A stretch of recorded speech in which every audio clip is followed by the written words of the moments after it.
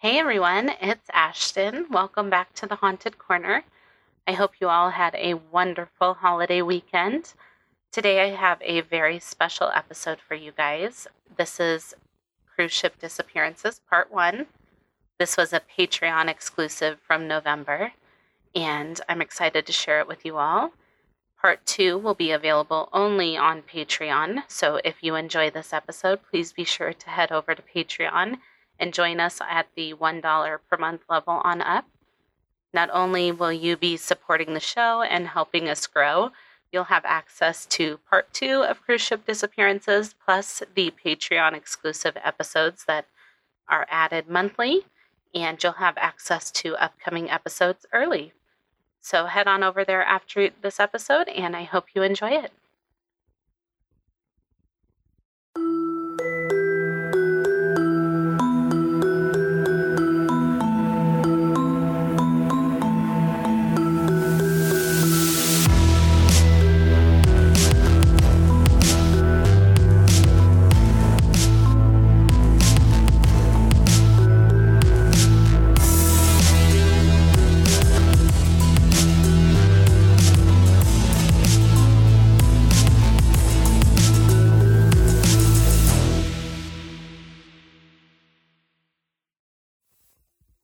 Hey everyone, welcome to the first Patreon exclusive episode of the Haunted Corner podcast. If you're listening to this episode, thank you for your support. Today we're going to be diving into something that has intrigued me and kept me up at night. I've been on a few cruises before, and while I did really enjoy them, there is an isolation that you feel when you're at sea, especially at night, that you really just can't explain. On average, approximately 200 people go missing from cruise ships each year.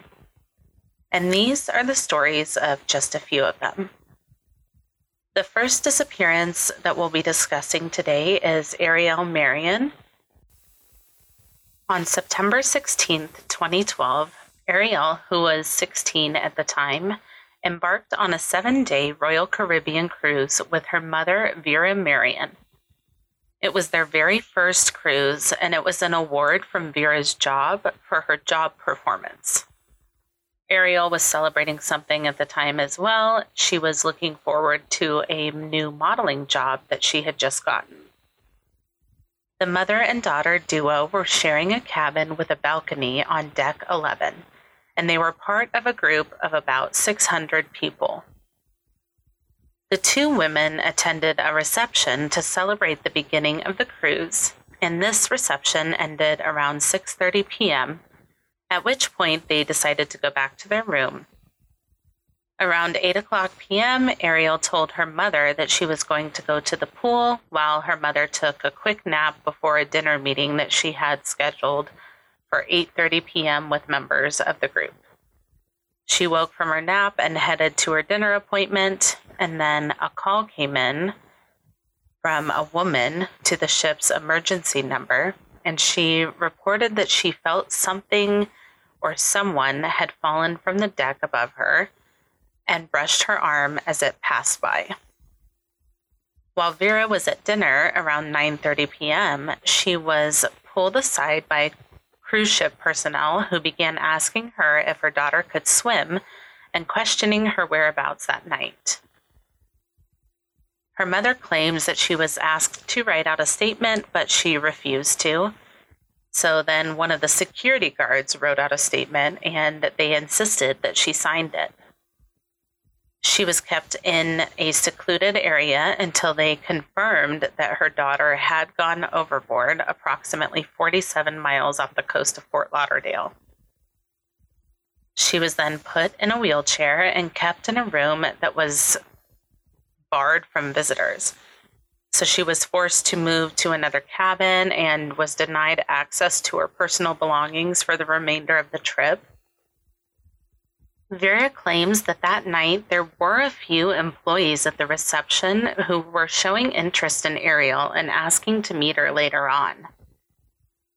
An emergency call was not put out until 11:30 p.m., according to the U.S. Coast Guard's report on the search. The official search began at 1:20 a.m. The search was ultimately called off on September 18th, and no sightings of Ariel have been reported since. Her mother believes that had the cruise line acted faster, she may have been able to be rescued. An FBI investigation is currently ongoing, but as of today, there's no new information on her disappearance. The next disappearance that we'll be discussing is George Allen Smith. George Allen Smith was 26 years old when he married the love of his life of 3 years, Jennifer Hagel, and the two set sail on a 12-day Mediterranean cruise on the Royal Caribbean Brilliance of the Seas for their honeymoon. The cruise was stopping in Italy, Turkey, and Greece, among a few other locations.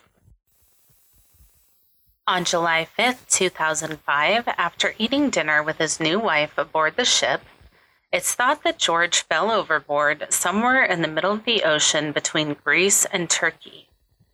There was evidence that suggested foul play was involved after blood was found inside the cabin as well as on the side of the ship, indicating that George may have fallen or been pushed overboard and drowned at some point early that morning. The police immediately suspected homicide, and the FBI announced that they would be assisting in the investigation on July 29, 2005. The family claims that they weren't notified that the Turkish police were conducting a criminal investigation or that there were suspicious circumstances surrounding George's disappearance. They also claim that there were eyewitness reports of fighting in his room. The next port after George's disappearance was Kusadasi, Turkey, and Royal Caribbean ultimately did not lock down the cruise ship. Crew members and passengers were allowed to roam the ship as usual, as if nothing had happened. According to witnesses, Smith's disappearance was preceded by a night of heavy drinking and gambling in the ship's casino. A passenger in a neighboring room said he heard men arguing on the Smith's balcony that night, while another passenger claimed to hear furniture being moved. Jennifer was found passed out in the hallway and did not remember anything that happened that night. In June of 2006, Jennifer accepted compensation set at $1.1 million from Royal Caribbean. However, Smith's family later challenged the terms of the settlement as well as the amount of the compensation. His family has offered a $100,000 reward for information leading directly to an arrest and conviction in the case. Smith's disappearance has led to wider interest in passenger rights on cruise ships. In 2013, the Cruise Lines International Association introduced a Bill of Rights that the CEO and president, Christine Duffy, said, quote, codifies many long-standing practices of CLIA members and goes beyond those to further inform cruise guests of the industry's commitment to their comfort and care, end quote. That same year, Smith's parents backed a bill co-sponsored by U.S. Senators Richard Blumenthal and Jay Rockefeller, which was called the Cruise Ship Passenger Protection Act. And this bill would allow for greater transparency when crimes are committed on cruise ships and more federal government protection of passengers' rights. Ultimately, nothing was ever found regarding George Allen Smith, and his parents and family members still wonder what happened to this day. The next disappearance that we'll be discussing today is Rebecca Coriam. Rebecca Coriam was born on March 11, 1987 in Chester, England. She joined the British Army Cadets in her teens and attended Plymouth University, where she studied sports science. In June of 2010, a 23-year-old Rebecca was interviewed in London for a position with Disney Cruise Line. She was hired over hundreds of other applicants and received 4 months of training at Disney facilities in Florida. She then worked for 4 months on cruises to and from the Bahamas and then returned to Britain Britain for 2 months. Her next assignment was working with other young people on board the Disney Wonder, which was based in Los Angeles. She was on board the ship when it left the port for a Mexican cruise on March 21st, 2011. She sent a message via Facebook to her parents in Britain that she would call them the next day. When her mother didn't hear from her, she became really concerned. Rebecca was captured by CCTV around 5:45 a.m. in the crew lounge. She was having a phone conversation that appeared to be causing her to become pretty upset. A young man walked up to her and asked if everything was all right. She clearly replied, quote, "Yeah, fine," after which she hung up, and that would be the last time she would be seen alive. At 9 o'clock that morning, Corium had missed the start of her shift. She was not anywhere on the ship. They looked in her room, they looked everywhere, and she didn't respond to any pages over the ship's public address system. They found no signs of Rebecca at all. U.S. and Mexican Navy vessels searched international waters where the Wonder had been sailing, but they didn't find anything either. 3 days after her disappearance, a detective from the Bahamas, where the Wonder is registered, actually flew to the ship to investigate. He reportedly spent several days on board, but nothing is known about what happened or what came of that investigation. Rebecca's parents, Mike and Anne Maria Corium, flew from England to Los Angeles, where they met the Wonder upon its return to port. They said that they were brought on board only after passengers had disembarked. In early May of 2011, a few weeks after Rebecca's parents returned home, her bank sent them an email saying that someone had tried to gain access to one of her accounts on April 19th. The card was not among her possessions that were reclaimed by her parents, and these possessions included a pair of slippers, which reportedly were found near the crew pool. However, a crew member said that they were not the right size or style that Rebecca would wear. The Coriums agreed that they were too small for her, and they said that no forensics had ever been done on the pair of slippers. And I've seen slippers or flip-flops, and so I'm not sure if that's just translating differently or if they mean different things, or if it's just a miscommunication. But in September of 2011, an uncle of Rebecca's said the password to her Facebook account had been changed, but it's not clear who logged in to change her Facebook password. There is also an article that I read that said that October, a British journalist named John Ronson sailed on the Wonder and discreetly asked questions. Several crew members who had been on the ship at the time of Rebecca's disappearance spoke to him only on the condition of anonymity. They suggested that more was known about her fate than Disney or the Bahama police had publicly admitted. Bronson concluded that Rebecca, who was an avid jogger, had probably slipped and fallen while jogging along a deck 4 track. However, none of the security cameras in that area showed any sign of her. A crew member did tell the journalist that Rebecca had gone overboard from the crew pool on deck 5, and that this was common knowledge on board. And they said, quote, "Disney knows exactly what happened. Everything here is taped," end quote. There was a person whose name I saw as Melissa, who had last seen Rebecca at 11 o'clock p.m. the previous night. She told Ronson that she believed that she had gone out to the crew pool which was one of Rebecca's favorite places on the ship, and wanted to maybe be alone and relax for a little while. And while there, she might have climbed up and sat on the wall, and then she could have fallen over. And she said that Bex was a bit of a risk taker.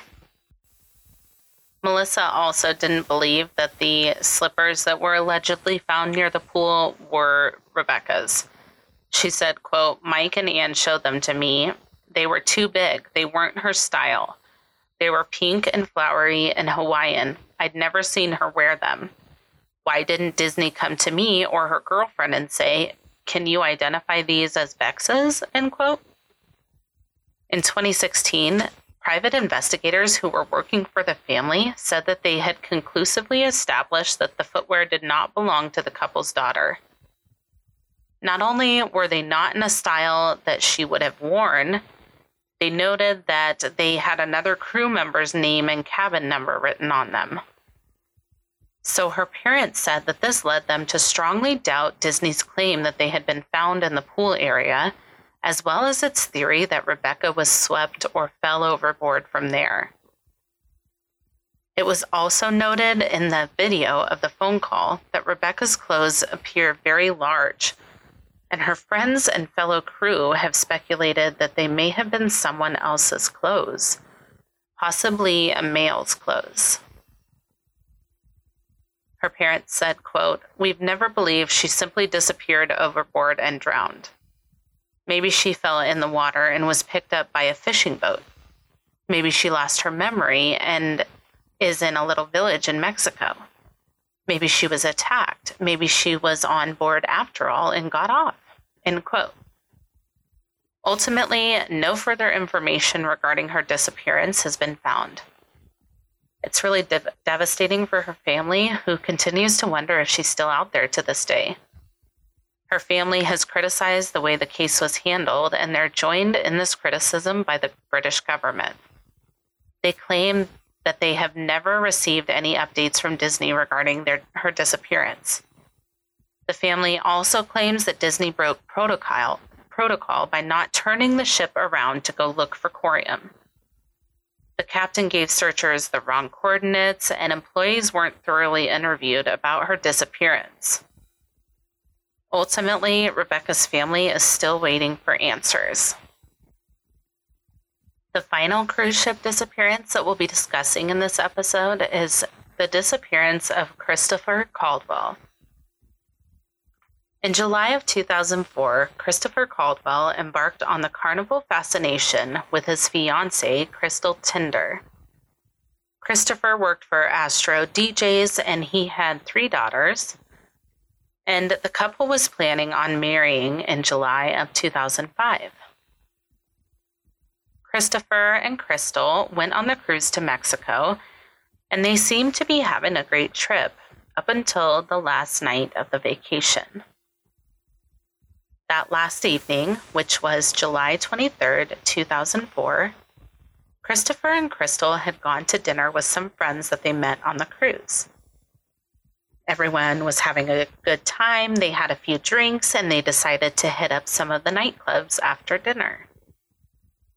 Crystal then decided to head in for the night, but Christopher chose to stay in the casino for a while.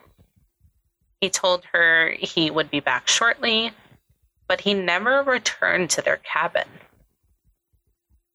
The next day, when Crystal woke up at 6:30 a.m., she realized that he hadn't been back to their room, and she decided to go look for him. She checked all possible places where he might have been, and then she went to the information desk and had him paged over the intercom. Video surveillance cameras showed Chris leaving the casino at 2:17 a.m. Interviews were conducted, and the crew members revealed that a bartender saw Chris on the promenade deck at 3:30 a.m.